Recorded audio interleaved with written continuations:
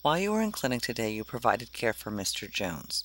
He was a little uncomfortable, so you administered 1.5 cartridges of 2% lidocaine. How much of the anesthetic drug did Mr. Jones receive? Well, the first piece of information you need to know is the concentration of the drug, and that is 2%. This is the same as 2 grams per 100 milliliter. The grams need to be changed into milligrams so that it matches the denominator. To change the grams to milligrams, you need to multiply by 1,000, as there were 1,000 milligrams in a gram.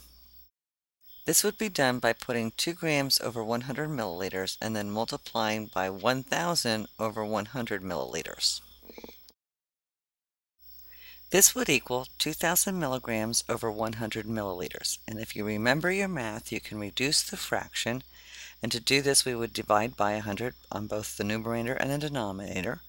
So cross out the last 2 zeros on both the numerator and the denominator, and we would end up with 20 milligrams per 1 milliliter of solution. A local anesthetic cartridge holds 1.8 milliliters. To find out how much of the drug is in a cartridge, you would multiply 20 milligrams per milliliter by 1.8 milliliters, which equals 36 milligrams in one cartridge.